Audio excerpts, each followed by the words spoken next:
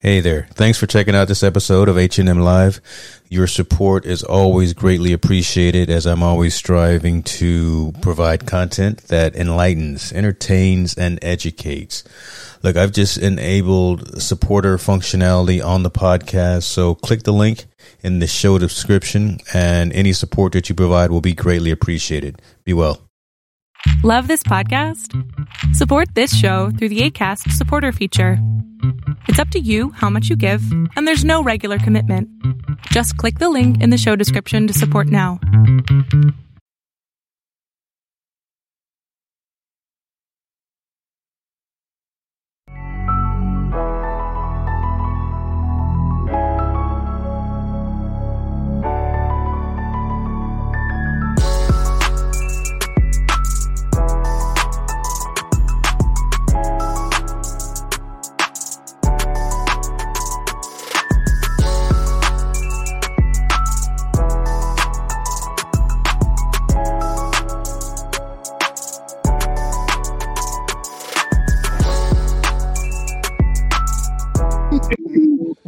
Oh my God, we get back here. Man, the intro was quick tonight. I got to fix that. What's up with you, brother? What's happening with you, man?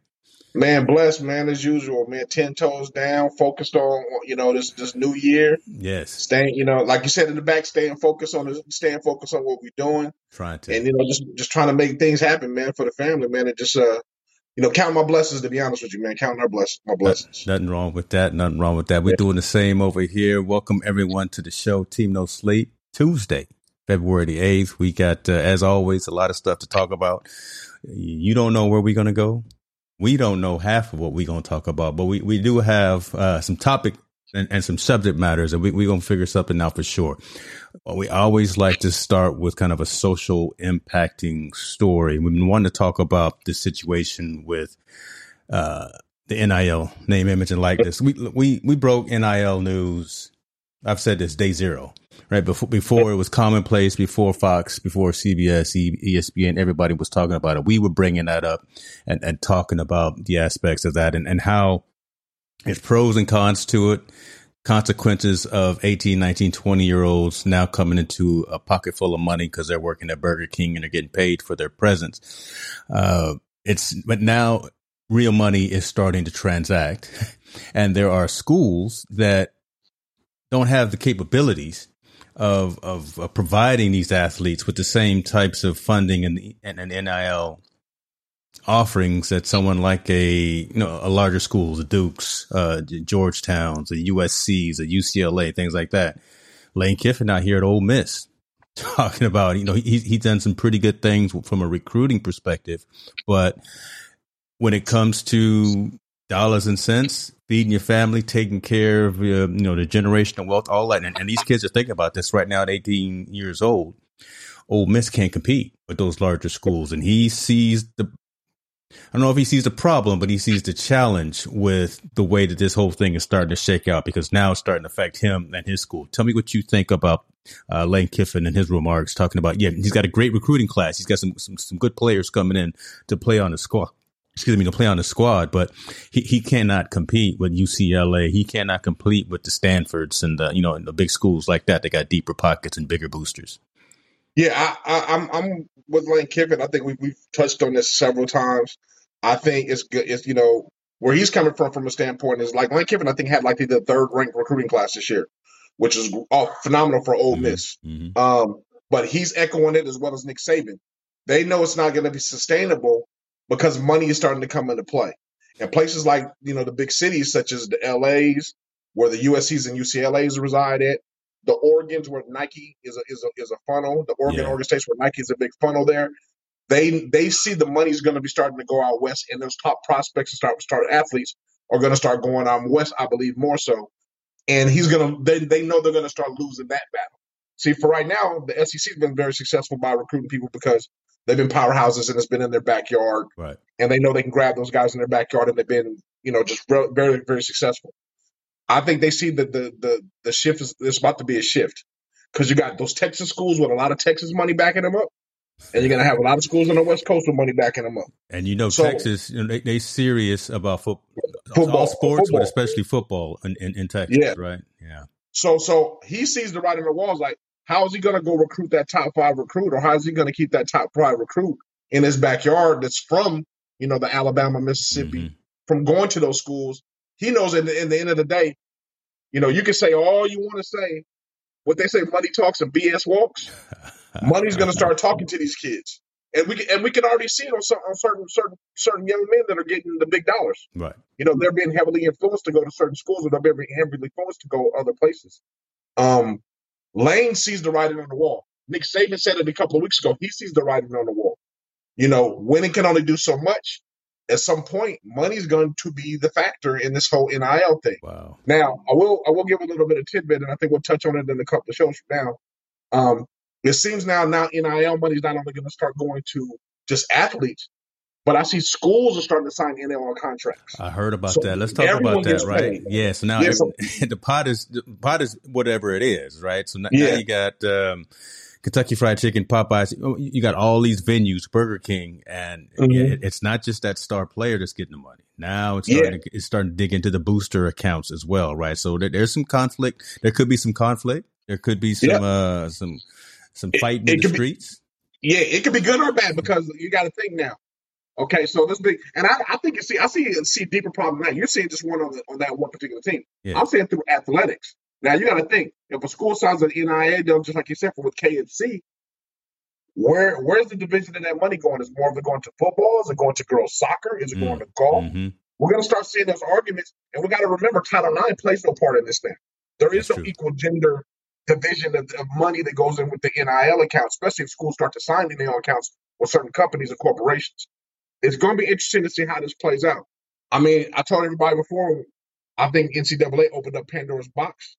And I think right now it's getting ready to get not better, it's going to get worse. Yeah. Because, again, I hate to say it, this human factor is greed. Greed what the other person got, greed and jealousy. It's almost be scared of what you ask for, because we've always wanted this, right? To some extent, we've always wanted this for athletes to get paid for, because they're the ones out there putting out the blood, sweat, and the tears.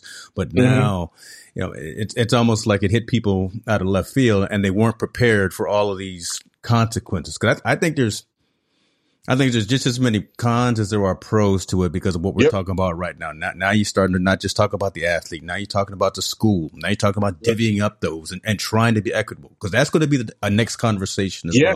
How can I be equitable to the soccer squad when, the hoops and the lacrosse team? I don't know. Did they have lacrosse? I don't know. Right? Yeah. I know what you're saying. Yeah. Oh my God. But I mean, now we're going to start. But let's compare our both sports. We're going let's go to a powerhouse like Texas A&M. They're good on baseball and football. Star athletes on both sides of those sports, because they're really good at both. Where do you divide that NIL money if that it signs with an oil company? Where do you divide that money at? Do you say, hey, star baseball player, you know what? Do you divide it by the size of the fans? Like, hey, when do you go to the College World Series? But your fans base is basically maybe 400 people to 500 people a game. Mm-hmm. When we say the Texas A&M football player that's a quarterback, we got to get them a way bigger chunk, because they're drawing 60 to 70,000 fans. That's great. A game. So, I mean, I think now we're going to run into a big logistics things on where the division of money goes. We're going to run into the big logistics of how much people get money. I think, and then you run into also, there's two folds. I don't know if people know, but at the Division I level, FBS, if you're on scholarship, you get a stipend. You already get money to live off of. They cleared that a long time ago. Mm-hmm. Some schools get $900. Some people get $900, $700, but just depending on where you live. Now you're coupling that with NIL money, that's either given by the school now or going to be given to different individuals. So college players can't complain about not getting paid anymore, because they're now getting paid. But now you're going to run into the thing is where there's a vast drastic on that pay scale. It's huge. Right. You got one player that's going to be getting $1 million in college and setting his family up for the rest of his life in college, and you got one player that's going to be making $1,500. Now, that's not going to go over well, but when they start really cashing those checks, exactly, right? Especially when you think you're supposed to be getting a check like that and you're not, there's going to be some consequences. So, but also I think the plays the game now in the game. I don't know how college athletes now are not involved with agents. You got to get an agent, because now you got to think. I forgot the brother's name that works with LeBron, who owns all the top basketball players. Yeah, you're not talking about How is Maverick, Mav Carter. yeah. So Yeah, how is he not going to be able to go after the top collegiate player or top high school athlete? Get him an endorsement deal, and now you work with me. So look, I'm getting you all the endorsement deals. Now the agent controls the narrative where he's going to go. If he's the number one draft pick, I'm like, no, he's not going to play there. He doesn't want to play there. He'll just sit out another year. He's already got millions of dollars. He can sit out another year until he can figure out how to get into the game to where he wants to go play. I think now ownership in those industries kind of they've lost a lot of luster with this NIL stuff. Because now as a college player, if I'm the top junior in the nation and I'm going to go to, let's say, Houston, Texas, and I don't want to go there, I'll just say, I'm going to just sit out a year and work out. that's true. Make my money somewhere else and go. Because you call the shots. Because all the tables have turned now, right? Yes. It really is that superstar quarterback coming from high school in Texas somewhere, calling all the shots. It doesn't matter how many coaches and recruits and how many people from a school come to his parents' house. That athlete calls the shots, and it's not just the education piece. Yeah, he's going to go there they're going to go there for the education, but yeah, where is all this extra income around the school that I could be getting? But I think you're missing. I don't think it's the education piece. I think it's just I'm saying they're not going to be focused on the education. Yeah, right? We all want them obviously to focus on the education piece, because have something to fall back on, because not many of the athletes in college, right, they're not going to make it to the pros. We all know that, but that's not the draw anymore, right? To go get that 4-year degree or whatever. It's about, and it's not even about my squad getting to the national championship. Nope. What are the places around the school where I can go make this extra little bit of coin, right, to take care of me when I need some extra money? Well, what's funny? Let's go back to, remember Kirk Herbstreit's comment. Remember he was like the college football player today. Yeah, doesn't like college football. I think now college football players and athletes in that horizon realize they are assets. They're no longer the pawns of the schools. They are assets, and I have to protect my asset.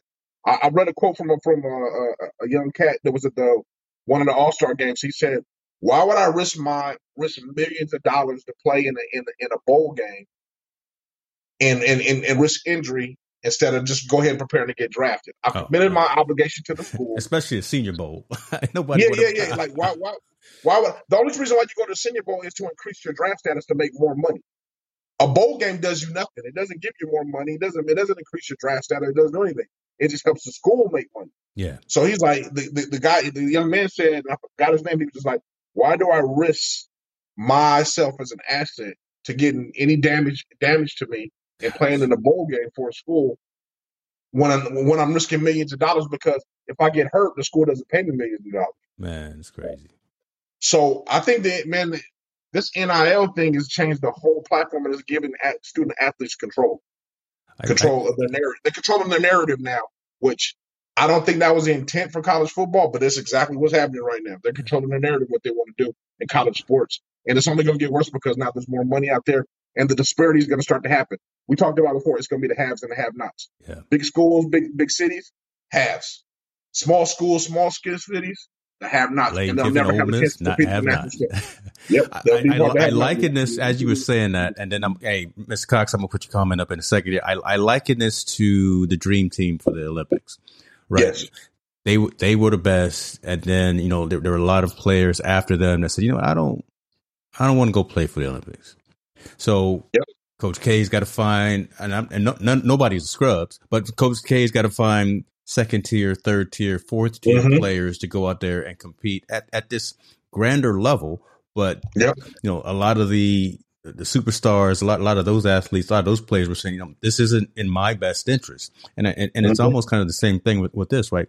These players know that they control that entire narrative, and they can decide if they want to go here or there based on what's in their best interest. Mm-hmm. Yeah, I agree.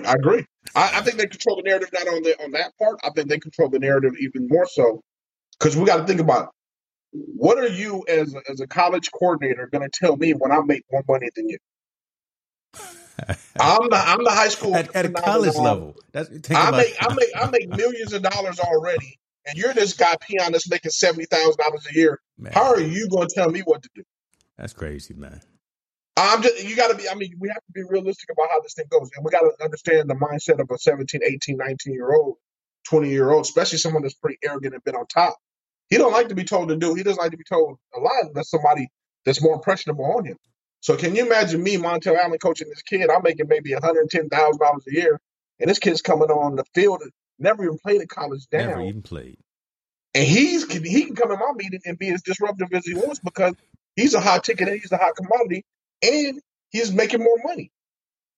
Rather. Now, again, the pressure's on the colleges. Hey, we just got this kid this NIL, or this kid's got an NIL. He's making $4 million a year.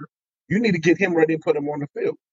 Now, whether I can do that or not, if he's listening to me, that's a whole other ballgame. But the bottom line is, we're running into a whole lot of issues with this thing coming in. The longer it goes, everybody says, "We don't know if that's going." It's going to happen. We know what's going to happen because it happened when we didn't make no money. I can only imagine it happened with these guys making millions of dollars. Is going to happen. So exactly. We're going to run into a lot of different scenarios. I think at the collegiate level that this wasn't well thought out. The way they did it, you can't just give, you just can't pour honey on all the bees, on everywhere and say, hey, I think it's going to be all right. Right. Yeah, it's not going to be all right. It's scary. It's getting, think about it from the first time we talked about it to now. Look how murkier it's got. It's got so murky and so many intricacies that go into this NIL thing. Yeah. And we're just scratching the surface of how this works. Hasn't even really kicked in, right? I mean, and think about it too. When the Sabans of the world start talking about it and having doubt about it, someone else has to listen, right? We can talk about it. We can Monday morning quarterback it all we want to and speak third person looking in, but Saban is someone who people listen to. And when he's got issues about it, because he can go to anybody's house and tell them you come in to play for out. And most kids will say, you know what? Yeah, your track record speaks for itself. But if there's not enough now subsequent stuff to come in with that, okay, I can win a title and all that. That's great too. But I want that car tomorrow. I want that new house in a month. For my mom today. I want that new house paid for my mom today. I want $70,000 to be paid me in a month. God. It's almost, it's funny, man. I was thinking about it. Reggie Bush's situation seems so minor compared to now what's going on. Get that man back his trophy. Yeah, I mean, think about it. I mean, Reggie allegedly, we don't know because we weren't there, but Reggie allegedly took money from that agent, which was illegal at that time. I think they said $1 million for him to whatever sign with him, everything. That is peanuts now to some of what these kids are getting. That's true. Now, and they're getting it legitimately from corporations and what? Now, my question to you is: now that you're getting paid to do your job, you're getting paid substantial dollars, and if you're getting paid of the company of the school shows the NIL, you're no longer considered as amateur status, right? There's no longer the amateur status. You're actually a paid professional. So, in that retrospect, how are these schools going to maneuver treating these people like amateurs in the work setting, but they're actually professionals? So there has to be a pecking order when you're in the professional setting. There has to be when you're not doing your job good, you can get demoted or fired or you'd be reprimanded. The college coaches don't have that control right now. They don't. They really don't have that control. So it's gonna be interesting to see how this plays out, especially as guys make more money or guys like we talked about the pressure. What if these guys don't live up to the billing, the money that they're getting? How do you work? How do you maneuver that? And that's going to be the majority of them. That I really think that's. I want to go on this before I forget this. You bring up Reggie Bush. Do you think that it's a coincidence that Reggie Bush right now is out here? What was he? He's slinging burgers somewhere, right? Have you seen the commercials? He's selling chicken. Yeah. That's not a coincidence. That there was somewhere out there in the scheme trying to make amends for Reggie. They need to give him back his trophy. But I think it's just of all the athletes out there who have been through whatever type of situation, it's just very coincidental that Reggie Bush is out there doing NIL type commercials right now. Well, I think it's subliminal. It's definitely subliminal, like what he's doing. I mean, I don't take anything away from Reggie, and I'll be the first one to admit it on this podcast, and admit it to anyone. If I was in the same situation he was in, I probably would have did the same exact thing. Yeah. Regardless. Yeah. Someone offers a young man from the inner city that much cash in a duffel bag and says, "Here, all we want you to do is consider signing with us." And that's what it was good. He didn't sign with it. They said, "If you consider signing with us, here's some money for you." And then they got caught because they sued him because they said that he didn't sign with them. Okay, that's number one. But in that same scenario, I would have taken the money as well. Yeah. 99% of the kids would have taken the money. Now, and I'm not talking about inner city kids. 99% of the rich kids, anybody would have took that money. Anybody, you come with some liquidity like that. Look, we all gonna take that cash. So don't even lie. Don't even put it in the comments and say that you wouldn't. So yeah, you take it regardless of what the rules are or not, and then you live with the situation. Reggie's been just like Barry Bonds. Reggie's their scapegoat. He's their supposed to be example. Mm-hmm. The only difference between Reggie and Bonds is Reggie's example don't even make any sense nowadays the way the game goes now. These guys are getting $2.5 million, $5 million for endorsement deals. Where if Reggie Bush was now, he would be the first college athlete probably worth $50 million because of how dynamic he was and whatever player he was. So he took legal money from an agent. I don't even know how you can justify a kid now. You should take money from an agent all the time because you're getting NIL deals left and right.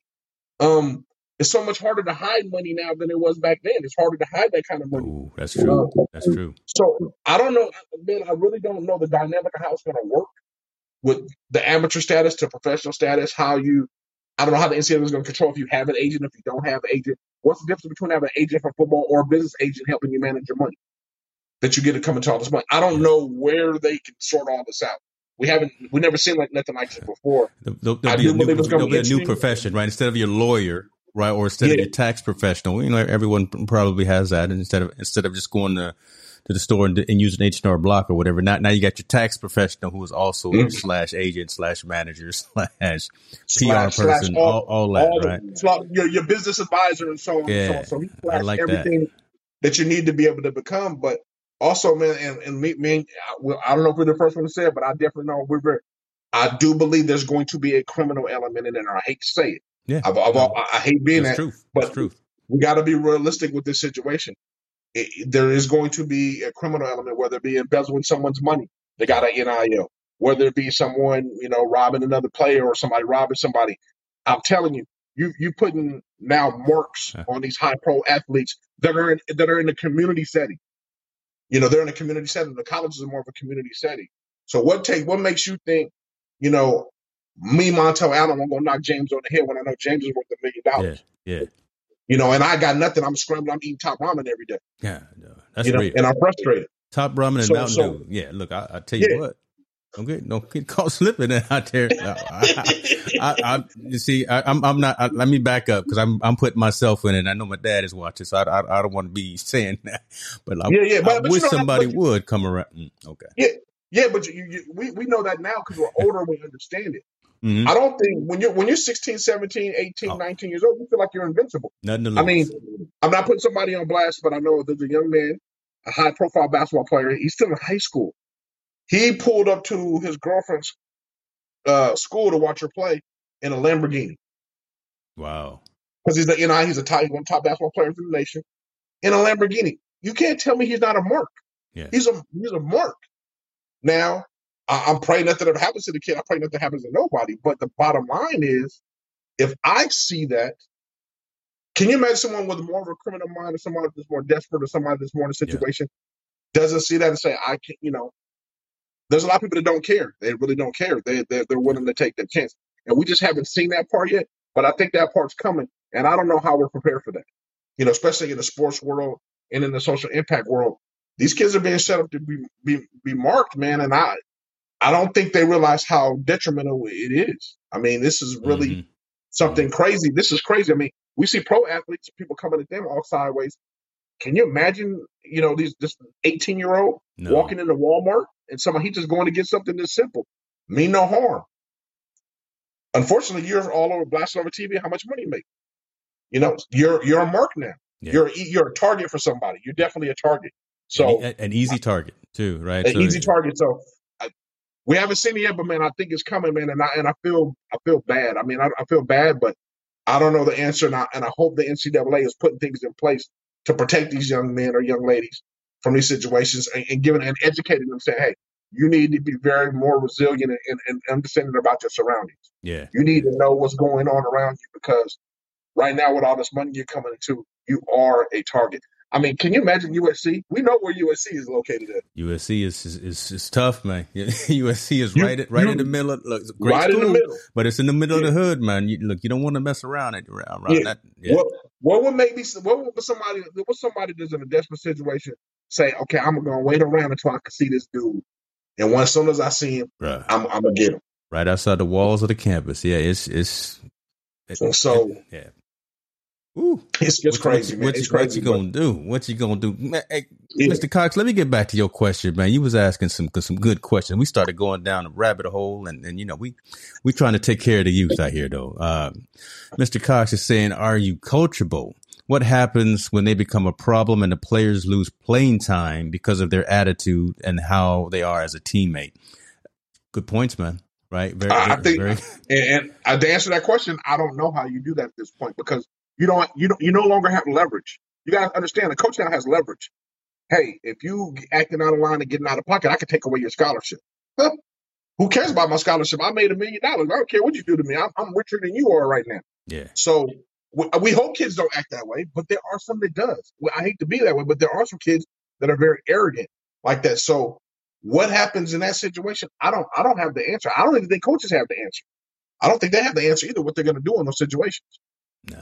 It's one of those, and we don't know. I don't know. You know, I'm thinking they're waiting, trying to sweep it under the rug, trying to not see the elephant in the room, so to speak, and hope and just hoping, crossing their fingers and toes that nothing happens. But we're realists, right? And we know It is going to happen. So unfortunately, we just hope and pray that it's not too severe the first time that something does happen, and they deal with it, man.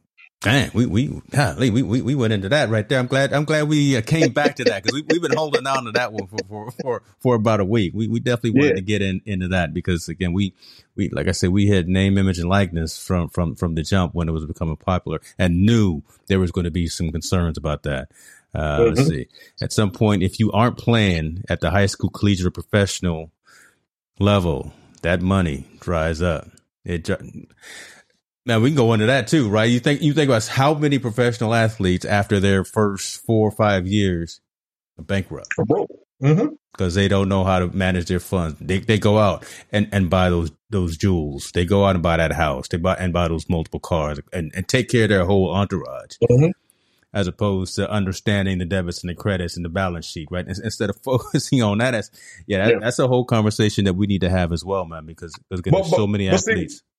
It's funny because we talk about that at the professional level. How can it happen?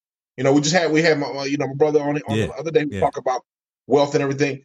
When that happens on the professional level, and you're asking guys that are at 21, 22 level, they go broke in 5 years because they don't know how to manage their money. I can't imagine a 18-year-old, 19-year-old knowing how to manage millions of dollars. It's not, that's not fathomable because one, you think you're untouchable at that point. Two, they already think they're going to the league because they're deemed as high level professionals, or guys that are getting ready to be on that next tier of professionals. And three, there's just a bravado that they're very arrogant at that point. Hey, I got $1 million, another million is going to come. This is what I'm doing. I'm sure some will manage their money correctly. Others will splurge, but we're also asking some of these kids that come from nothing, and you're giving them a bag of money, and you're telling them, hey, don't spend it on this, don't spend it on that. I'm sorry, when I was 17 years old, if you gave me $1 million, I would have been blind buying jewelry, cars, and everything, all the above. It just, they don't understand that dollar and that it's going to drive eventually. They feel it's always going to keep coming. And I can only imagine a kid that comes from nothing. You know, a kid that's been starving. Family's been broke all their life. They've been living they've probably been living paycheck to every other paycheck, trying to figure out how to pay the mortgage or pay the rent and pay all these things and keep a good livelihood. And now I'm like, hey, I got a whole bunch of money. I'm going to help my mother out. I'm going to buy her a brand new car. I'm going to buy all this intangible stuff that won't appreciate to worth crap. But I'm going to buy it because I never had it. Yeah. I'm going to buy it because those have always been the wants and the things I thought I always needed to have. And I'm going to take care of my family because that's the things they always wanted and needed to have. And the money drying up, that's not even a concern. I hate to say it. It's not even a concern or a worry for a lot of those kids. And we're going to see a lot of that. I think, like you said, that money's going to dry up on some of them because they don't look midterm and long term, right? They're looking at the short term. Yeah, I agree with that. Well, you can't do anything. You know, if you don't know, you don't know, right? That we've always talked about that before. If you don't know, you don't know. So if the only thing you know is going to McDonald's on the weekend is like the biggest thing that happened to me the whole month, or the biggest thing that happened to me in months. If that's the most exciting thing that happened to me, what makes you think now I got $1 million that I'm not going to go take everybody to the most expensive restaurant in Las Vegas? Crab legs for everybody. I'm going to treat everybody. I'm going to treat the homeboy. If I've only had one pair of jeans, or me and my brothers have only shared 3 pairs of jeans, what makes you think I'm not going to go buy 100 pairs of jeans now for all of us to have? Because now I got the money. As of right now, I have the money to do that. Mm-hmm. So they don't know any better, man. And I don't fault him. I'm hoping that colleges put something in place to educate them. We hope that there's people there to help teach them. But at the end of the day, man, I think their circle that's around them don't know either. I mean, you can't teach. It's hard for those people to understand that philosophy that you want to invest for the long term. True. A lot of them, they want to live for the now. Right. They want to splurge right now, and you can't fault them for that. They just don't know any better, you know. And you know, like I said, I hope the schools educate them. I hope they put something in place, talk to them, get them right, so they don't go broke in the next 5 or 10 years. Yeah, I'm hopeful that folks from the professional ranks will trickle down to the collegiate ranks and have some of those people talk to the younger athletes to help guide them and mold them as this is happening. Because again, you know, they've dealt with it at the professional ranks, so now just triculate that down to the younger folks. But you know what though? Before we go there, there's going to be that division, right? I mean, it's kind of almost like hip hop. You know, the older school generation and the newer school generation. Yeah. Where I think the younger school generation at one point will not want to listen. And we deal with this all the time. We always talk about, hey, you know, you need to do this. I'm not listening to you, man. I'm gonna do my own thing. You just jealous, you know, or you a hater. That's what they call us now. You a hater. You hate. Is that what the kids call us? Yeah, you just hate because you don't know what's going on with the youngsters. Yeah. Okay. Because I'm successful. You just hate because I'm blowing up. Where they're trying to educate you on, man, you know, move a little bit different because you don't want to lose everything. But I honestly believe, James, I don't think they're listening, man. They just don't want to listen. They want the bling because they never had it. You know, that's all and that's what they see as a demon success. You know, it's in the music too. I can't think of there's a song that actually says exactly that, right? Don't hate us because we don't know our history. I got to think about that song. I'll probably listen to it when I'm in the gym tonight. But yeah. And again, that's part of the new this generation as well. Mm-hmm. Got to have all the information right away because they have instant access to all this technology, and got to have everything that I thought was withheld from me growing up. If you're going to give me these funds, if you're going to give me this duffel bag full of 20s, I'm gonna go throw it up and make it rain somewhere and everywhere and let everyone see it. But that short-term thinking is just detrimental to long-term success. So hopefully somebody steps in the gap. Someone talks to these young cats and says, "Look, that's just not the way." I think the majority of folks will listen. There will always be the folks that will say, "No, I know more than you do. You don't know what you're talking about. I can take care of myself. I don't need you." Yep. You know, and someone will always fall off. Someone will always fall off. Humble. Oh, Kevin, right? You know what, Kevin Cox? I need you to DM me. I need your address. I need your shirt size. I'm hooking you up. You the moderator on a mission, man. Hit me up in the DM, brother. You've been coming with some fire lately, so appreciate you on that. So don't forget, it's recorded. I told you, DM me with your shirt size and your address, brother. Got a binding contract right now. right there. I'm trying to hook them up with some gear. Let's keep going. Yeah. A lot of stuff going on. NFL, a lot of stuff happening. I don't know if it's all good. I don't know if it's all bad. There's just two.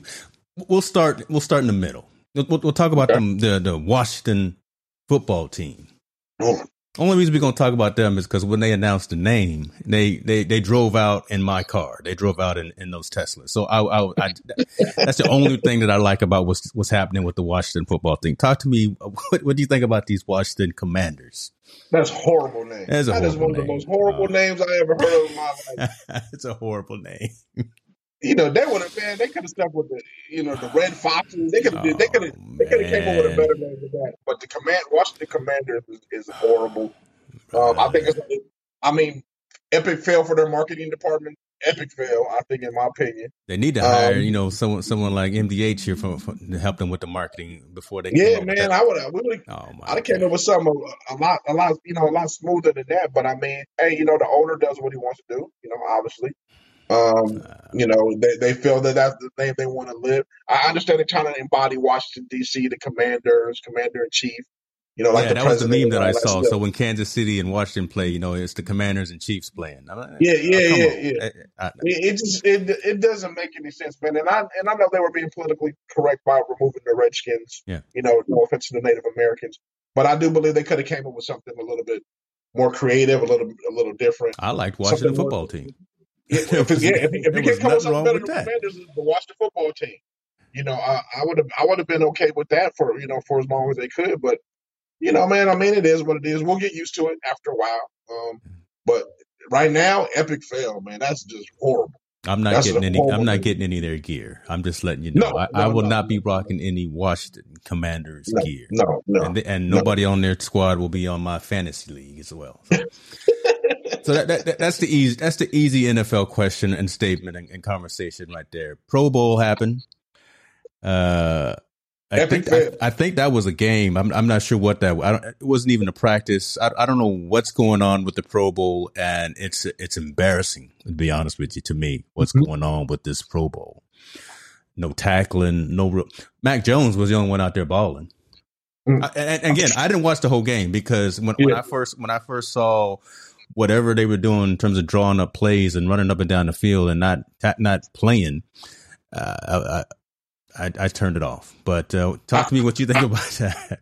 Epic fail. NFL knows it's an epic fail. There's nothing to do. The Pro Bowl has been a joke for the last 10 years. Yeah.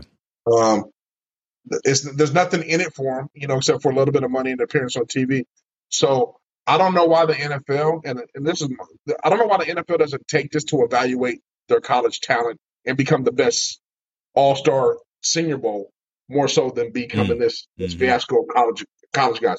They should say, look, we're going to take NFL players and let them coach and mentor, but we're going to have a college football game on this stage. And we're going to take the best seniors around the country and have them work out, play, understand what it means to be a professional, walk with and talk with the guys that are already in the league to be their mentors and understand what's going on, and let them play a game, because if they play in that game and they do good, it boosts their draft status.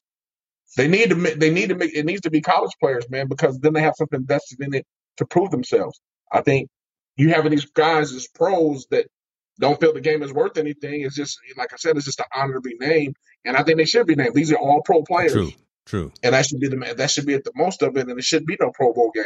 I think it should be a collegiate bowl game where they can mentor and teach and help these kids navigate through the combine process, navigate through the draft process, navigate how to become a professional. And they already have a big brother when they come into the league. Yeah. They have somebody they can call and do it. I like that kind of approach better.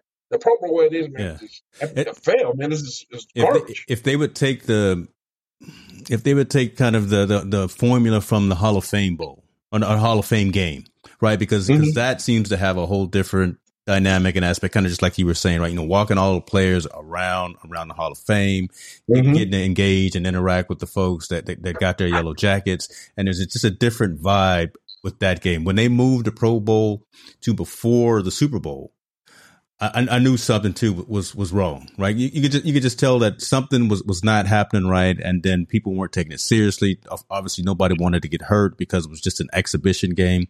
And when it was in Hawaii, the players seemed to play better. They seemed to care a little bit more when it was in Hawaii. Now the best thing happening that entire weekend is the skills challenges, which I mean, when you think about it, that's still I don't tune in to see that.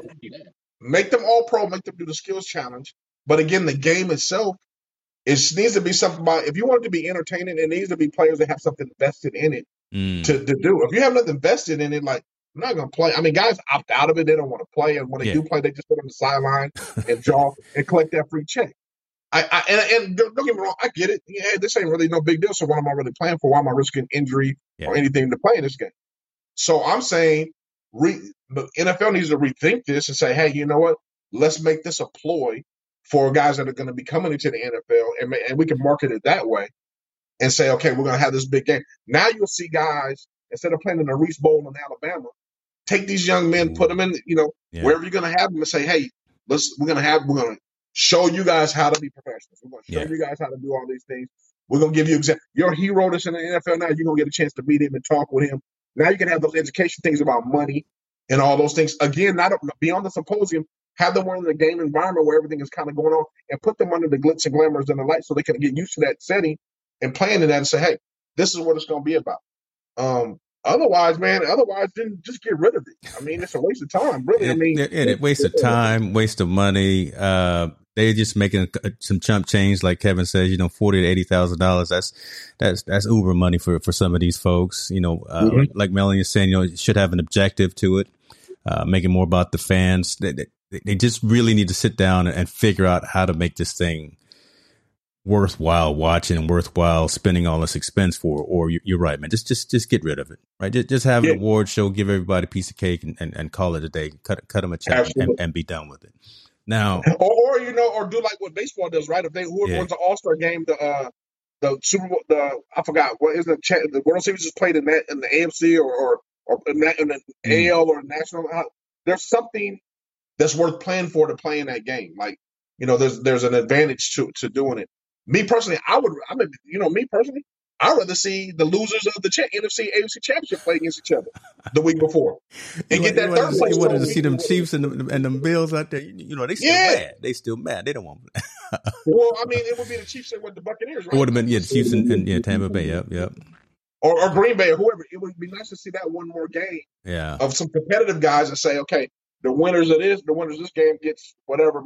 But that's more of a competitive game. True. And more somebody wants to see than to watch the Pro Bowl when these guys, like you said, aren't even tackling. They basically playing two-hand touch, if that, at the NFL level, and no one's taking it serious. Yeah. You just don't take it serious. Yeah, true fans, I think, of any sport who watched that were embarrassed for the players. To be honest, in my humble opinion. Yeah. Now, I think because of that, and because the game was so whack, some of the players went out after the game, did some things that they probably shouldn't have did. Alvin Kamara, great football player. Look, the New Orleans Saints need him in the back, running through and crushing fools. But we and nobody needs him going out to the club after the game or before the game because he got arrested after the game. No one needs him going out in the area and causing fights, being in altercations with fans, hurting people, hurting himself, being in situations that are illegal. And that's exactly what happened. Alvin Kamara was out there, got caught up Sunday night after the game. He was in a fight at a bar. The pictures, I haven't seen the pictures, but Montel, you said you saw the aftermath pictures. I saw the conversation that ensued and kind of the conversation about the video footage that ended up getting Mr. Kamara arrested. And essentially he lied and said that he didn't instigate the fight. He thought something else was going down. He just started punching the guy in the face and it's not my fault. Well, Alvin was the only guy that was locked up in jail that night. Yep. This is horrible, right? This just doesn't make any sense. This is just not the way for a professional. This is not the way for a Pro Bowl athlete. This is not the way for anyone to be conducting themselves. And then to lie. Alvin, you ain't got to lie, right? Especially when there's video footage showing you just pulverizing this young man. And the reason that he got arrested is because we saw the video, so which completely negated anything that he told the police. Tell me what you think about this, man, right here. This is repeat. Yeah. The same story, different day. These guys, unfortunately, we were talking about it before we went on air. I truly believe this. After 10 o'clock, the club is no place for nobody famous. Yes. Hey. It's not. I mean, it's not because you're going to get in them streets. Yeah, being out in them streets, being in the club is not a place to be after 10 o'clock, and you're famous because you're a target now. I'm sure this guy that he got in an altercation with, probably he was belligerent, talking about him, doing whatever situation they may be. And typically 9 times out of 10, Alvin Kamara probably didn't start the fight. It's probably somebody in his entourage. Yes, completely agree with that. Somebody in his entourage was saying something and got into this fistcuffs with this guy. Now Kamara's in a situation where he felt he had to defend himself, or he felt he had to fight. He beat the poor man.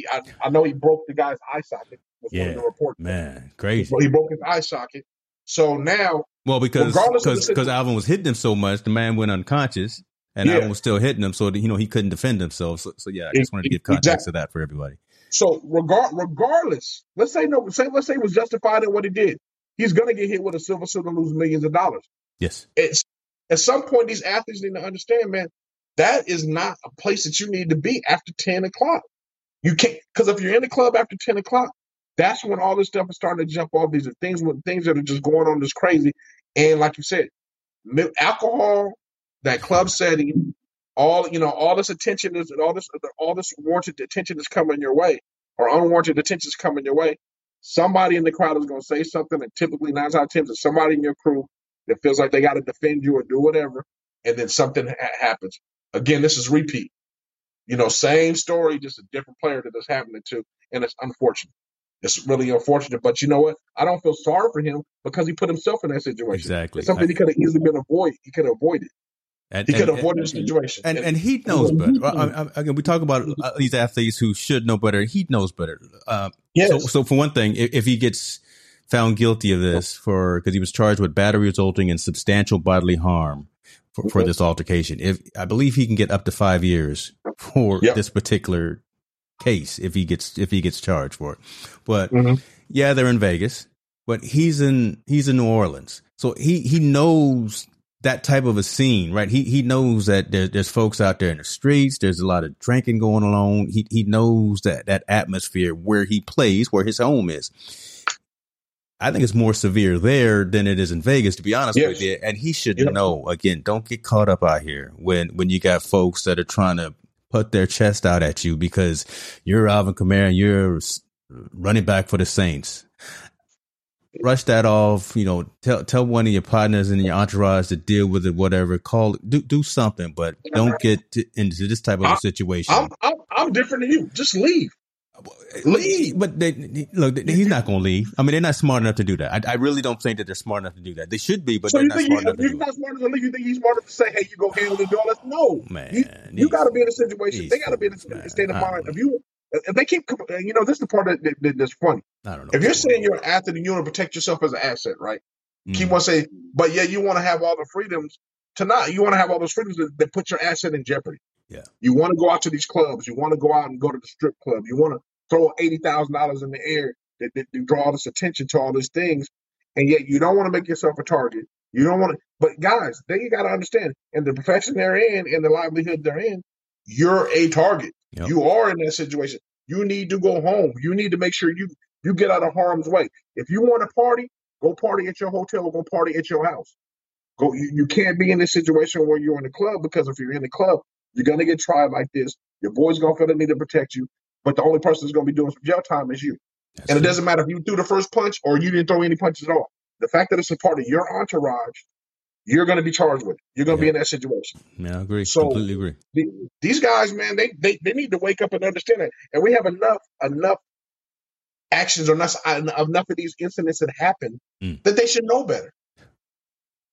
It's not like this is new. It's not like, hey, man, wow, this is the first time Alvin Kamara went out to the club, or this is the first time an athlete went out in the club, and then he got into a fight. Man, we didn't have this to happen from Ray Lewis in the Super Bowl all the time. Ray Lewis, what's the other dude? Yeah, Ray Lewis was the guy I was thinking about. Exactly, right? All these athletes have been in these situations. Yeah, they've been in these situations, and none of them have turned out good. None of them turned out good. And exactly, none of them turned out good. Paul Pierce is in the same situation when he was in the club in Boston. It's the same. I equate this stuff kind of the same thing to the rappers. These rappers that go out and they do these things and they end up getting themselves killed, or they get themselves in a situation, because they still want to be real and still keep it gangster and still be all these things that they work so hard to get out of, right? They work so hard to be out of the ghetto, but yet you want to keep it ghetto. You want to stay with the streets. Yeah, you don't want to live there anymore, but you want to still connect with the streets. Okay, you want to still connect with the streets, man. I mean, you got to be able to divide that at some point, or in matter of fact, not only divide, you got to be able to cut it off at some point. Yes. And you got to be able to take responsibility for yourself and take the corrective actions for yourself as a professional. Kamara, like I said, man, we've just seen too many of these situations where these guys they just don't do it, and these are the situations that happen. I hope this brother can come to a nice solid resolution with this person. I hope they can figure it out. But at the end of the day, no matter what the situation is, he's going to be charged with assault. He's going to lose millions of dollars. Yeah. And the fact of the matter, he might get cut. I haven't heard they were saying the Saints are thinking about waiving him. I mean, well, he might not even have a job. Peyton's not there anymore, and Peyton was always in his corner, right? So now you got a whole new level of coaching that's responsible for the Saints. So they may actually say, because he wasn't as good last year as he's been in the past. So, you starting to see, the body wear a decline. little bit. Yeah, the decline is coming in. Alvin may end up with the Cleveland Browns. Well, the fact of the matter, you might not end up with a job. If you don't have a job, remember that money doesn't come in until somebody else signs you to a whole nother contract. Oof, man. So the fact of the matter, you out of millions of dollars that you already got, that might not be replaceable. Yep. So these dudes, they put themselves in just harm's way, which, again, we go back to the NFL, right? We know the NFL knows everything about everybody. Yes. They know. Yeah, they know. They know everything. I'm wondering when they start putting things in place. I think I was watching another show like ours that's on TV, and one of the commentators was saying, on the contract, they said you can't do anything detrimental to your career, like ride a motorcycle. Right. You can't jump out of planes. Right. He said, we need to you can't go to the club. You can't go to, you can't. I mean, think about it. It makes sense, man. You shouldn't be going to the club. You shouldn't be going to the strip clubs with $50,000. You shouldn't. It's starting to become detrimental to your health in those scenarios. That's true. Wow, man. I would love to be a fly on the wall during that Players Association conversation right there. When you tell some of these young cats, again, coming up in the game, nah, you know what? If you're going to play, you're going to play. But you cannot go and do some of these other things that are detrimental to the team, the brand, your longevity, and your your employment for the most part. So that would be. I can just see the Players Association going back and forth with an interesting lobby conversation about that. To be honest, it can be lobbied all this one, but let's take it now from that, just not out of the athletic perspective to our perspective. Me and we've got companies invested in us. We can't go out and go act a fool. Yeah, and we work at a regular job. Me and James can't go to the strip club and go through with $50,000 in the air and draw all this attention and get to a fight with somebody. Come to work the next day with a black eye or something, or been arrested. And say, hey, I was doing what I want to do on my own time. Yeah. They're going to be like, that's not good for our brain. You can't be on this business trip going to beating up people at the strip club and doing all this stuff. We might have to let you go.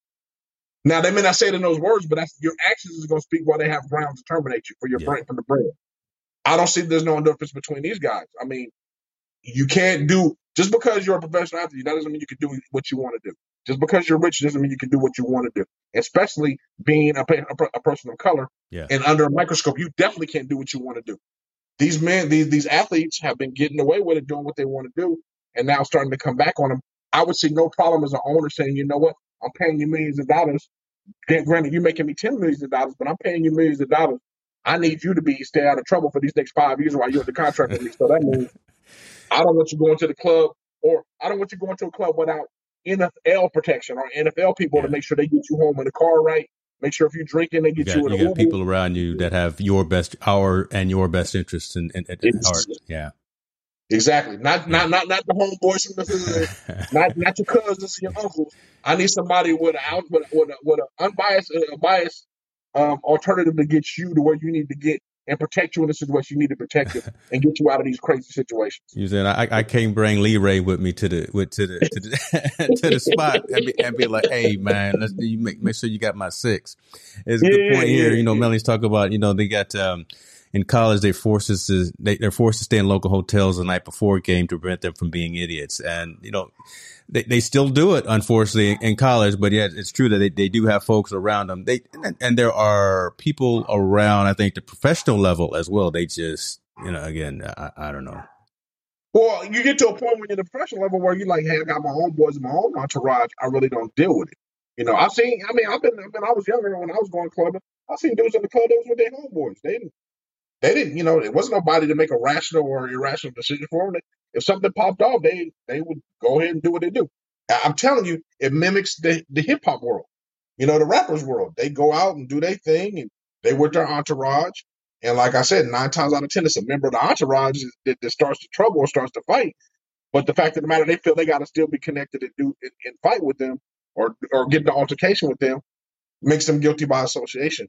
There needs to be something. I shouldn't say there needs to be something. I would say I wouldn't fault the NFL if they said something like that. It wouldn't be that far off. I don't think it'd be that far off of them saying something like that. Say, hey, we're trying to protect you. You can't do this while I'm paying you this much money. We'll see what happens after Super Bowl halftime show, because they're gonna be some different folks at the halftime show this year. so we'll see what happens. You know, your boy AB is I think he bought a couple of suites because I think he works for Kanye now. Whatever, man.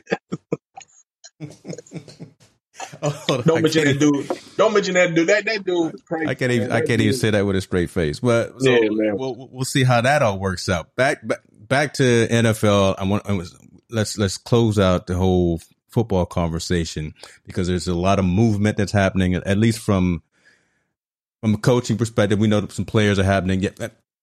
To close out the Kamara situation, hopefully the dude that got hit is going to be okay. Kamara's he's going to be a little lighter in the wallet. He hopefully learns from this. If he goes to jail for this, we'll see. Who knows? I think he has some great lawyers, but again, what he did was wrong, and just being an idiot, being stupid out there. He should have known better, but we'll see what happens. Coaches are moving left and right. Some coaches that probably should be getting these head coaching jobs aren't getting these head coaching jobs. Some folks that are getting fired shouldn't be getting fired. I talk about the Brian Flores situation out there in Miami and the allegations that he's been bringing up. Let me bring that up, right? Because what he's talking about, he was told to, or asked to, throw games, right? And hold on, that's the wrong one there. Hold on, let me see it. So we got too many things going on. Here we go. Brian Flores, right, talking about throwing games, and he was being offered cash from the owner to throw games, and Brian is saying that he didn't do it. He didn't want to do that because that goes against his integrity for the game and things of that nature. But owner's says I'll give you $100,000 to lose this game so we can stack our draft choice for next season. That's crazy. So, Brian is saying that's one of the reasons why he got fired. I mean, you know what? It's conflicting. Mm-hmm. I don't know. This is alleged, right? This is allegedly. This is what Flores. This gonna stop him from. Before you go, because I want you to answer this, and I was holding on to this. This is going to prevent this brother from getting another job as a head coach. Never work in the NFL again, ever. He won't never work in the NFL again. Yeah. In my opinion, I don't think no one will hire him. Yeah. I think no one hires a whistleblower anyway as it goes. Mm-hmm. And he's going to be considered a whistleblower if this is even true, or if it's true or not true. No one's going to hire him. Let's be honest with you. I mean, now back to his situation. Let's just talk about Brian Flores in this situation. He's saying that they wanted to pay him to throw games or lose games. I don't know if that's true. I really don't. If it is true, then that really is horrible from Dolphins. And I hope Flores does air out the dirty laundry. But it kind of seems kind of weird to me. Like, the owner can do what he wants to do, right? He can tell you straight up, hey, don't play him. He's not playing today. Yeah. So your quarterback, your starting running back, and your two starting receivers are not playing because I said so. I make the final call. Right. I don't have to pay you $100,000 to lose the game, to call bad plays. I can just tell you we're not going to do it. And otherwise, and if I wanted to pay somebody, if you don't do it, I could pay the OC and the DC if I had to. I could find somebody to throw the game. So I don't know what I would love to hear what Brian Flores has. He says he has proof. Mm-hmm. I want to see what proof he has of that. But from an owner standpoint, the owner says I didn't tell him that. I wouldn't tell him to do anything like that. And if I did tell him to do that, it really doesn't benefit me. Because at the end of the day, they're all collective bargaining and all that good stuff. So I'm not quite sure how this is all going to play out. Now, the owner side, he gonna be fine. Let's be honest with you. He owns the team. He all right. Yeah, nothing's gonna happen to him. He gonna be all right. For Flores, it's unfortunate because, in my opinion, he would never work in the NFL again, ever, regardless of how good of a coach he is. Nope. No position. No position. He burned. If he doesn't win this case, he just burned whatever money we talking about somebody that better invest their money right. He better hold him to the chips he got because he's not getting any more from the NFL. No one. Remember, that's the 32. That's the 32 owners only. They're all in cahoots with each other, and they all know each other. I think that it was funny because he applied for the Texas job, right? Brian Flores said he was interviewing for the Texans job. Well, he leaked those things about the coach at New England. What's his name? Brian Belichick. Not Brian. Yeah. What's his name? Brian Belichick, right? Yeah. Not Brian Belichick. Damn. What's his name? God, dog it. I'm old. Belichick. It's Belichick. Belichick is his first name. I don't know. I don't root for him. I'm a Steelers guy. Remember? It's Belichick. Yeah. Well, the crazy part about it, the GM at the Texans is a disciple from Belichick. So do you really think that GM was going to give him a job after you just leaked the text message of Belichick trying to throw him under the bus? I mean, if we put it in real man's perspective, if I threw James under the bus and James, I threw the bus and I said, yo, I'm gonna go get on another podcast, but that's James's boy that he mentored all these years. So you try to get on his podcast. You think he gonna put me on his podcast after I just threw you under the bus? Yeah. I mean, that's just good. I mean, that's just bad. I think Brian Flores, if he had I think he aired the dirty laundry out at the wrong time. He did it in the wrong manner. Granted, we already know the NFL has a racial issue. We've discussed it so many times. There is a problem with the NFL not hiring minority coaches or people in authoritative situations or people of color being in the face of their franchise. Right. There's always been a problem with that. I think Brian Flores, if he had it, he should have been I think he should have kept it on the quiet, waited till he interviewed and got another job, and said, hey, then aired out the dirty laundry what was going on in Miami while I secured my bag over here as being a Texan. Yeah. And then he come out with a book like RG3, right? Because honestly, and I thinking about these two situations because RG3 said he had a book that he was going to write talking about all of the shenanigans happening in Washington. Mm-hmm. We haven't seen that. Yeah, it would have been an interesting event and event of circumstances if Robert Griffin III, Coach Flores came out and went in front of Congress and just had a conversation about what they saw from the back, kind of the Jose Canseco doping situation, but instead for the NFL. Just that could have happened, but now, like you're saying, Flores is not. He can't get a job as a coach. I don't think he's going to get a job at a major TV network as an analyst. No. CBS, NBC, nobody. Fox, nobody's going wants to hire him to be the face of their. His best opportunity is to go to USFL. Oh my God. That's his best opportunity because he won't coach in the NFL anymore. And like I said, I think Hugh Jackson didn't do him any good favors. Hugh didn't do him any good favors. Said he got paid when I don't know if he really got paid or not. He said he did the same thing, but man, they need to show proof. They really do need to show the proof to see what's going on. Because those things, then you can say, we already know the thing that happened with Belichick that sent the text message saying, hey, congratulations, but it was he texted the wrong person. It was supposed to be for the other guy that got the Giants job and wasn't for him. Yeah. Okay, fine. How did Belichick know that beforehand? I could care less. Okay. You can say you were snubbed, or you can just say, hey, it was just a mistake of a text, whatever. But I want to see the other proof that's more detrimental. Is like, how do you have proof of this man offered you money to throw games? How do you have that kind of proof? Now, do I think he was wrongfully terminated? Absolutely. Yeah. Was he a great coach for Miami Dolphins? Absolutely. Did he win? Absolutely. Mm-hmm. All the ducks were lined up for him. He should have been successful. But let's step back at the end of the day. If I'm the owner, I can do what I want with my team and have coach who I want to coach.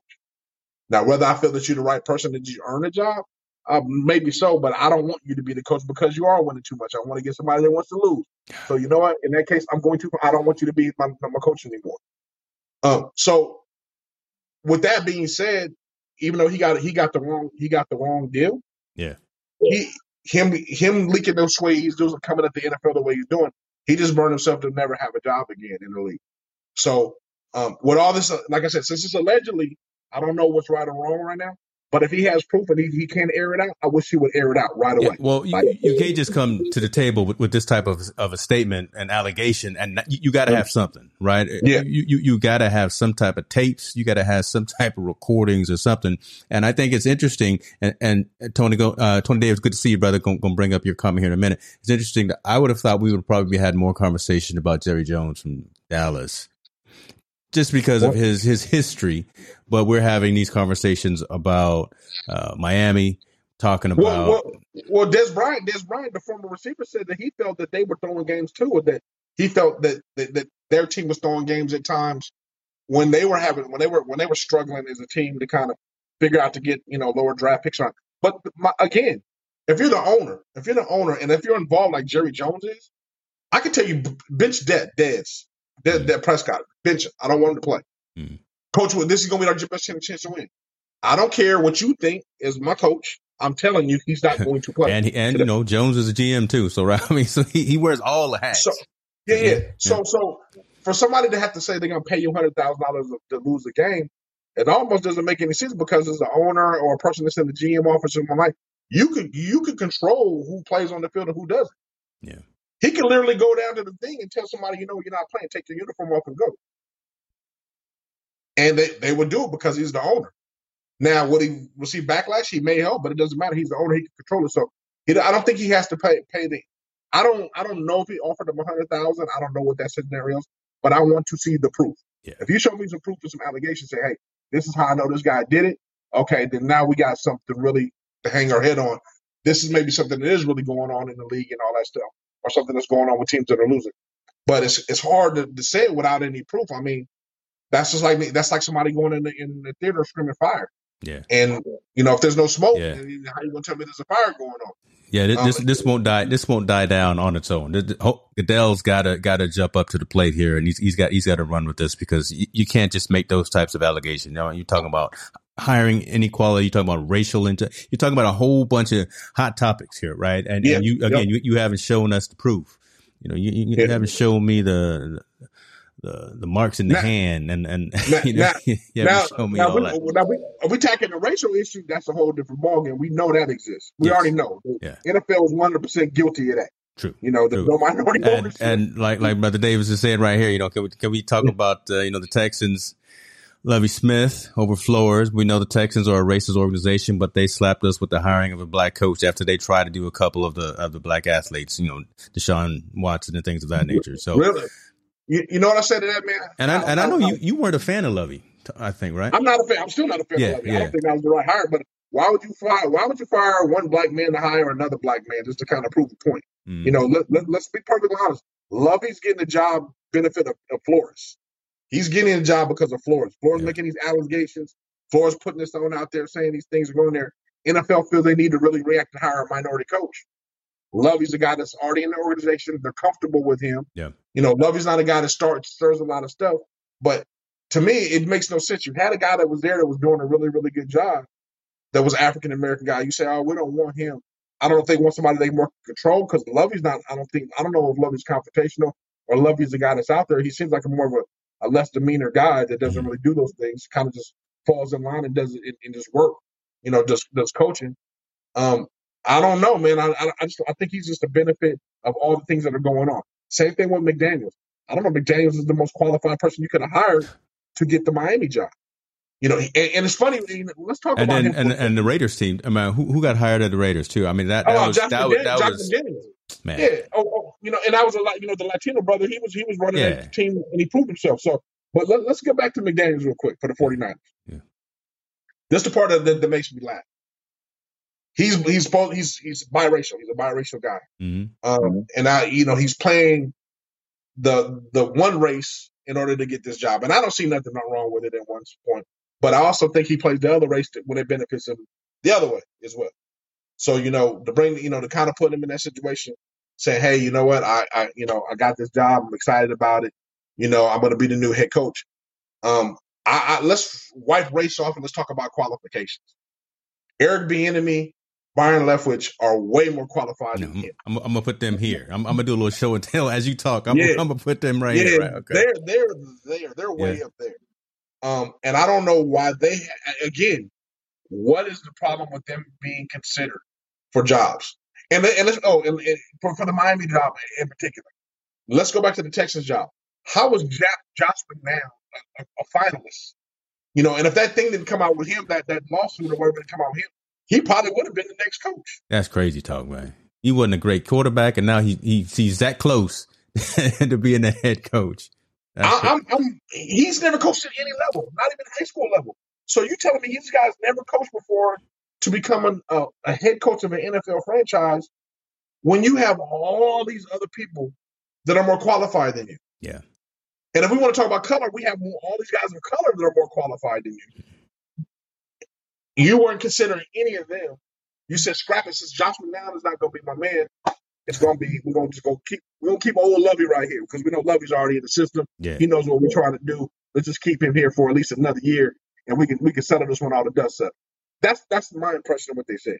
I don't, I'm not privy to any of those conversations of what's going on. But that's what it looks like, right? That's kind of what it looks like on the surface. It looks like they just like, hey, this is kind of like hush money. Let's pay African Americans so they can calm down a little hush money at higher level. But so with that, and I'm gonna disagree with you, TD. I don't know I don't think this one's gonna go under the rug because, man, Flores is coming out with some allegations, and he hitting them over the top of the dome with this. He's saying racial injustice. You telling me to throw games that this is now messing with money, right? So yeah. I mean, Cap was doing what he was doing, and we a lot of folks, we supported him for what he was doing, and he was doing the right thing. But that was, I think the league is going to look at the Kaepernick situation and the Flores situation a little bit differently because Brian is coming out here and he's shining the light and saying, you know what, you, Mr. Owner, told me to do something wrong. I didn't do it. You fired me. I was doing a good job. My stats showed that I was doing. You just talk about right. So that's a whole lot of different type of corporate conversations as opposed to just Kaepernick out there taking a knee and saying that he's fighting for the common man. There's a whole different type of you can't ignore that. You can't. But I think the at the corporate at a corporate level, right? And NFL being a large corporation. I hear you though, Tony. I appreciate you. The bigger conversation is him money to lose games because now you're messing with gambling and the Vegas thing. Yeah. And a lot of money. Yeah. So you're telling me you're paying him to throw games that they were normally either favored to win or going to win. Yeah. You just messed up everything that goes along with this billion-dollar industry that's the back end of the NFL. Yep. Yeah. The NFL doesn't want to talk about that, but that's a huge that's going to Congress saying, hey, you're paying guys to throw games. That's illegal. That's point shaving. You go to jail for things like that. Yeah. Because you're giving an unfair disadvantage to people and losing money and betting money. That's a whole nother. Brian Flores, if this is true, he's about to open up a whole new can of worms on the NFL. There's an ugly side that he better be ready. Yeah, he better be ready. I mean, he probably again had great intentions and was in his right frame of mind and feels that what he was doing was the just thing to do, but. Man, he about to open it up, and the mirror is going to be a two-way mirror, unfortunately. Yeah. So hopefully his house is clean too, because it's about to get you about to have the alphabet boys looking at you. So, right? There's just going to be a lot of conversation and looking under rocks. So hopefully Flores is okay. Because like we said, you're talking about the underbelly of the NFL. I mean, we're talking about fantasy football all the way to people that's gambling, through these parlays. That's a big underbelly of money that you're talking about. Hey, you paying coaches to throw games. You're paying. Now that opens up another door. What else are you doing to have to control the narrative of the game? Remember, if you already know the outcome of the game, it's easy to bet a whole bunch of money on there and win it. So now you're basically you changed the whole. It's going to change a whole different dynamic of what's going on. And like you said, for Flores. If he has proof and it is legitimate, man, the NFL is going to be a lot of scrutiny. Yeah. If he doesn't have proof, trust me, they're going to turn every stone to discredit that man. True. And when he gets discredited, whatever the situation happens or whatever goes wrong, man, I hope he's just ready for the fight. Me personally, what I think is going to happen, the NFL is going to pay him so much money to go away, just like they did Kaepernick. We're going to come up with a number that makes you just shut up. That's unfortunate because Colin should still be playing. We can go 2 more hours talking about that, but Colin should be. I don't know. It's just man. I just don't know if Brian has got his belt on and he's ready to cinch his pants up because it's about to get. I'm needing some new analogies tonight. I'm not using sports now. I'm using some new ones, but it's gonna get hectic. It's gonna get hot up in that house. So, hopefully his closets are clean too, man. Appreciate the comments. Appreciate everybody that's chiming in thus far. Tony Davis, man, we're gonna get you on this show, man, because you've been chiming in with some heat too, brother. So let's see, they kept America from crumbling when other sports had no say so. This is going to be monumental.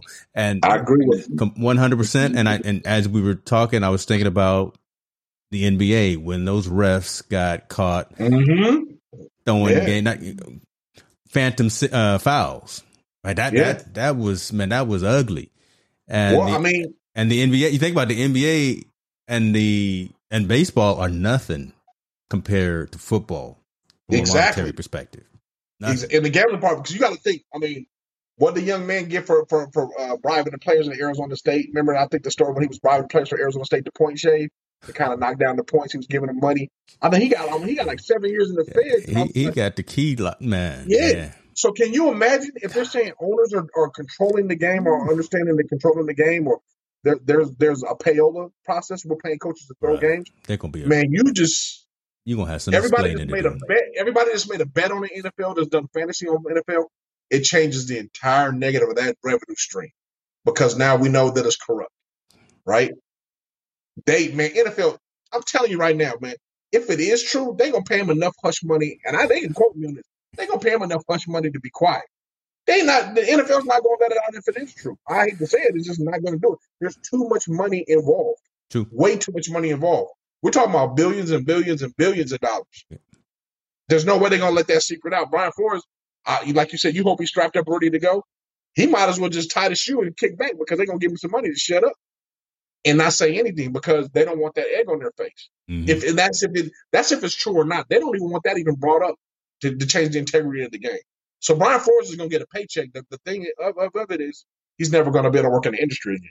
That's true. That's true. Right. And there's so many, I shouldn't use the word black eyes right now, but there's so many negative things happening around the NFL right now, especially around this game. Right. Last week we talked about how LA and Inglewood is trying to sweep the homeless away. There's these coaching situations and these allegations that are happening.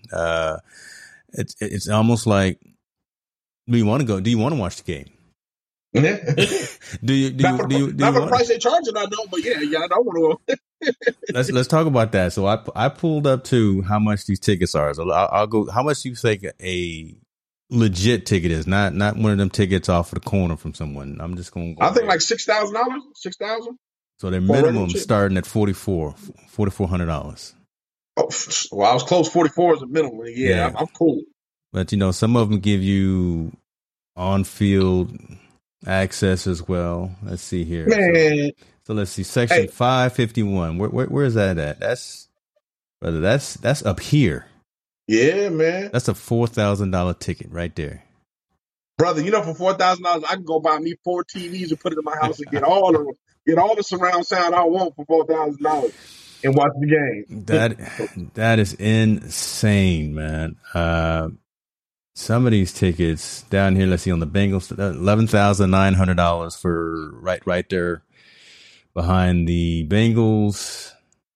What is that? $7,000 right there on the Cincinnati side, man. So that's real. That's one ticket for one game. Can't do it. Can't do it, man. I can't do it.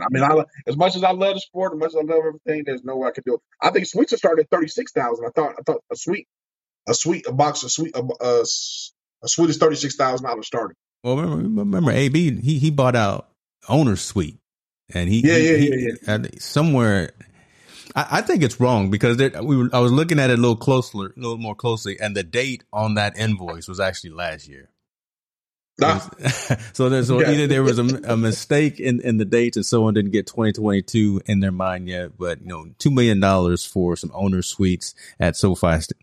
We'll see. And who knows what AB is doing right now. Hopefully he's not out there cutting any more rap albums, but just want to let folks know $4,460 is the minimum. It's the lowest price for a ticket to the game. Get them before they're gone. You know what was crazy? Because I'm down here in Southern California, and they're talking on the news like that money, all that, for the game. But they were saying that the things that are going on surrounding the game, like this week, like all the events, the parties, and all that. The city of Inglewood and LA are going to draw somewhere close to $1 billion. Yeah.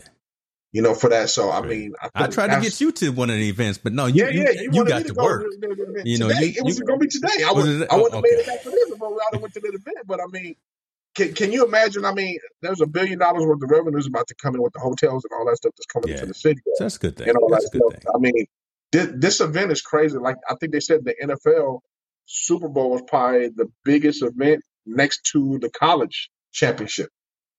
Is the second biggest event, one-day event that goes on in sports. I salute LA, but I mean, this is bizarre, man. How much money is coming out of pocket when we're supposed to be, and I'll just keep it out. We're supposed to be in this recession. We're supposed to be in this situation. There's a money crunch, but yet we're about to infuse one city with $1 billion. Yep. I know you don't have a dog in the fight, but we now's the time we go ahead and make that prediction. What do you think? Oh, I mean, I'm loving Southern California. I like the Rams, but I'm a root for the underdog, man. I like the story of the Bengals, man. I like Burrow's swag. I like Joe Mixon. I like Chase. But you know what, man? Like, I'm just gonna be biased. You know, if I have to pick, I'm gonna pick the Bengals. But I want to see a good game. I'm hoping that Stafford can kind of get the monkey off his back and maybe win something, and do something. I want Aaron Donald to get him a win. Yes. It should be very interesting. I want the Bengals to win, but I'm gonna tell you, I think the Rams are gonna win. I think the Rams got a lot. I think they're just too mature and too many veterans on that team, where the moment won't be too big for them. Yeah. I do think this stage is a little bit too big for the Bengals. You know, I think this is just gonna be Joe Burrow's the coolest cat out there right now.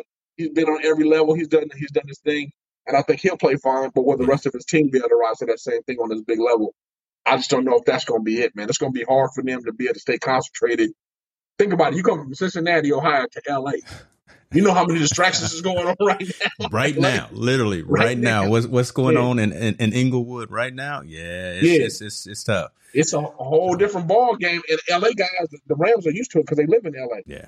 For the Bengals, man, this is all new, man. The clubs, the party, the superstars, the mottos, everything that's going on, man. This is a whole different thing. I think the moment right now, the stage is just a little bit too big. So I think I want them to win, but I think the Rams are going to win. I'll make my prediction. I think I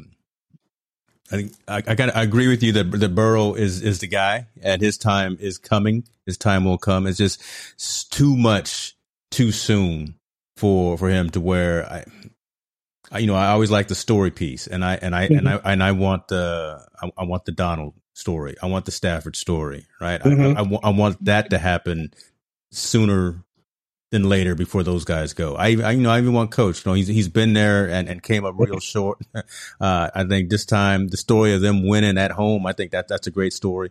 Burrow's going to be back. I'm not worried about him. So I mean, to already be in his second year in the league and already to the big game, he can. He played in the biggest stadiums. Mm-hmm. He won the national champion. He won the Heisman. Right? He's got all those accolades already. It's just it just seems too soon to already be at the top of the mountaintop and be looking down from everybody. So I'm gonna be rooting for LA. Unless the Rams get paid to throw the game. Oh. Unless they pay John McVay to call the bad play so they don't win. We don't know what's gonna happen, but. You know, you didn't hear that from me. So here we go. Oh my goodness, he said, unless the Rams get paid. I'm gonna repeat it. No, I don't know. Dad, the party's over here, man. Come on over here. I was gonna call you later on anyway. So the party. Well, they're not gonna. Hold on. How many? I know we got a lot of people watching on Twitter and everything too. Let me make. I'll talk to you after the show, sir. Yeah, we can come over here and watch the game. I want to invite everybody over to the house. I want to be cognizant of your time, though, brother. I know we had a couple other things. We went a little long on some stuff. We got a couple of stories that I think can marinate for at least another week. One in particular about Larry Miller out there at Nike. I still want to do some research on that. That's a powerful story, man. Yeah, that's crazy. We got to talk about that definitely. Yeah, yeah. I want to talk about that and do some more research on that. The Olympics. It's not much is going on. The reports are that not as many people are watching it. They're happening. So shouts out to all the athletes out there representing their countries and doing their thing. I feel horrible for the young lady, the 19-year-old born in L.A. who dropped her U.S. citizenship to be a Chinese citizen in figure skating. And the moment she stepped out there on the ice and did her spin, she fell. and she fell again the very next day. So she's crushed.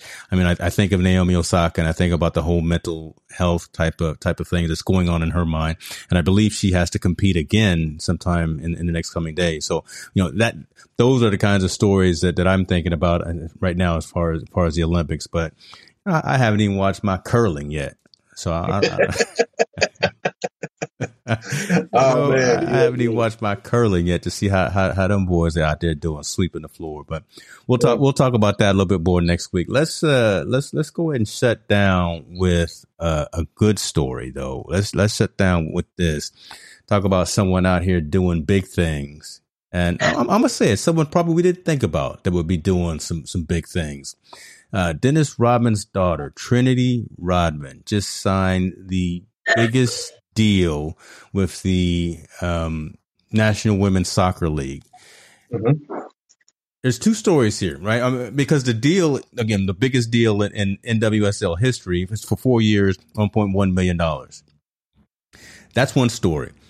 I like the fact that, she got the biggest deal, but the fact that it's 4 years and I'm going to say it, it's only $1.1 million. Mm-hmm. That's a challenge there, but shouts out to Trinity for going out there representing.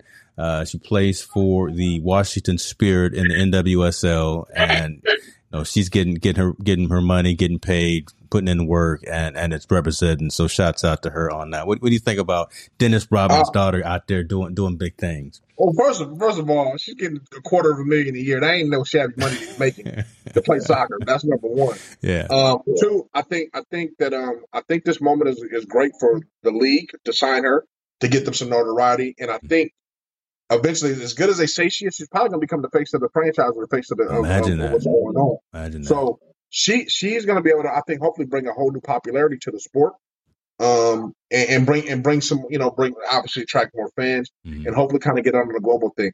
I mean, her father's a pulverizing figure, within the basketball and entertainment world.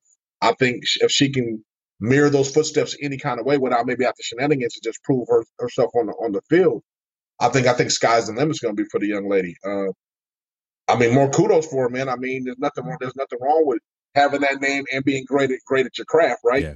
It just kind of plays both ways, and she's capitalizing off of it. More power to her. Like I said, I hope she's able to bring more attention to the sport, women's soccer. Hope she's able to be, I haven't heard her speak about it or anything. I've just heard stories. I hope she has an opportunity to talk about it and what a great opportunity this is for her, so she can show other young ladies that this is valuable. But like you said, it's not the millions and millions of dollars, but the fact that she's getting $250,000 a year to kick the ball around, man, to play soccer, man, is amazing. And the fact that other ladies, she can get other ladies, hopefully, to grow that revenue and grow that popularity. So the next person could make that 2.5, make 2.5. Mm-hmm. I mean, make $250,000 a year, and so on and so on, to keep that thing just growing and growing. So more shouts out to her, man. Not bad for a 19-year-old, right? Not too bad for a 19-year-old. Not too bad at all, man. Not bad at all. She turned out all right. Oh, man. All right, man. As long as she ain't like daddy, she good. I was going to say, long as she ain't like that. Oh, see, there we go. We can talk about that next week, too. So come back, y'all, next week, right? Subscribe to the channel. Check us out, because we get into it, you see. Montel get on a tangent, and I let him go because, he's got some good stuff to talk about. But we talk about that social impact of sport, and we want folks to engage and interact. So appreciate everyone who has spent some time with us tonight. Every Tuesday, 6:30 p.m. on the left coast is when we kick it off. You can always check the replay, but it's more fun to engage with us directly. So come back, and we already got 3 stories lined up for next week that we didn't get into this week. But that being said, man, take us home, man. I'm gonna go find me a squat rack and get under it so I can. Everybody, man, just stay blessed out there, man. Take care of your family. Check on those people that's been been in the house, and make sure their mental health is straight. Say your prayers and stay blessed, man. That's all we can do every day. I got nothing else to say. That's enough right there. Y'all be good to yourself. Peace. We out.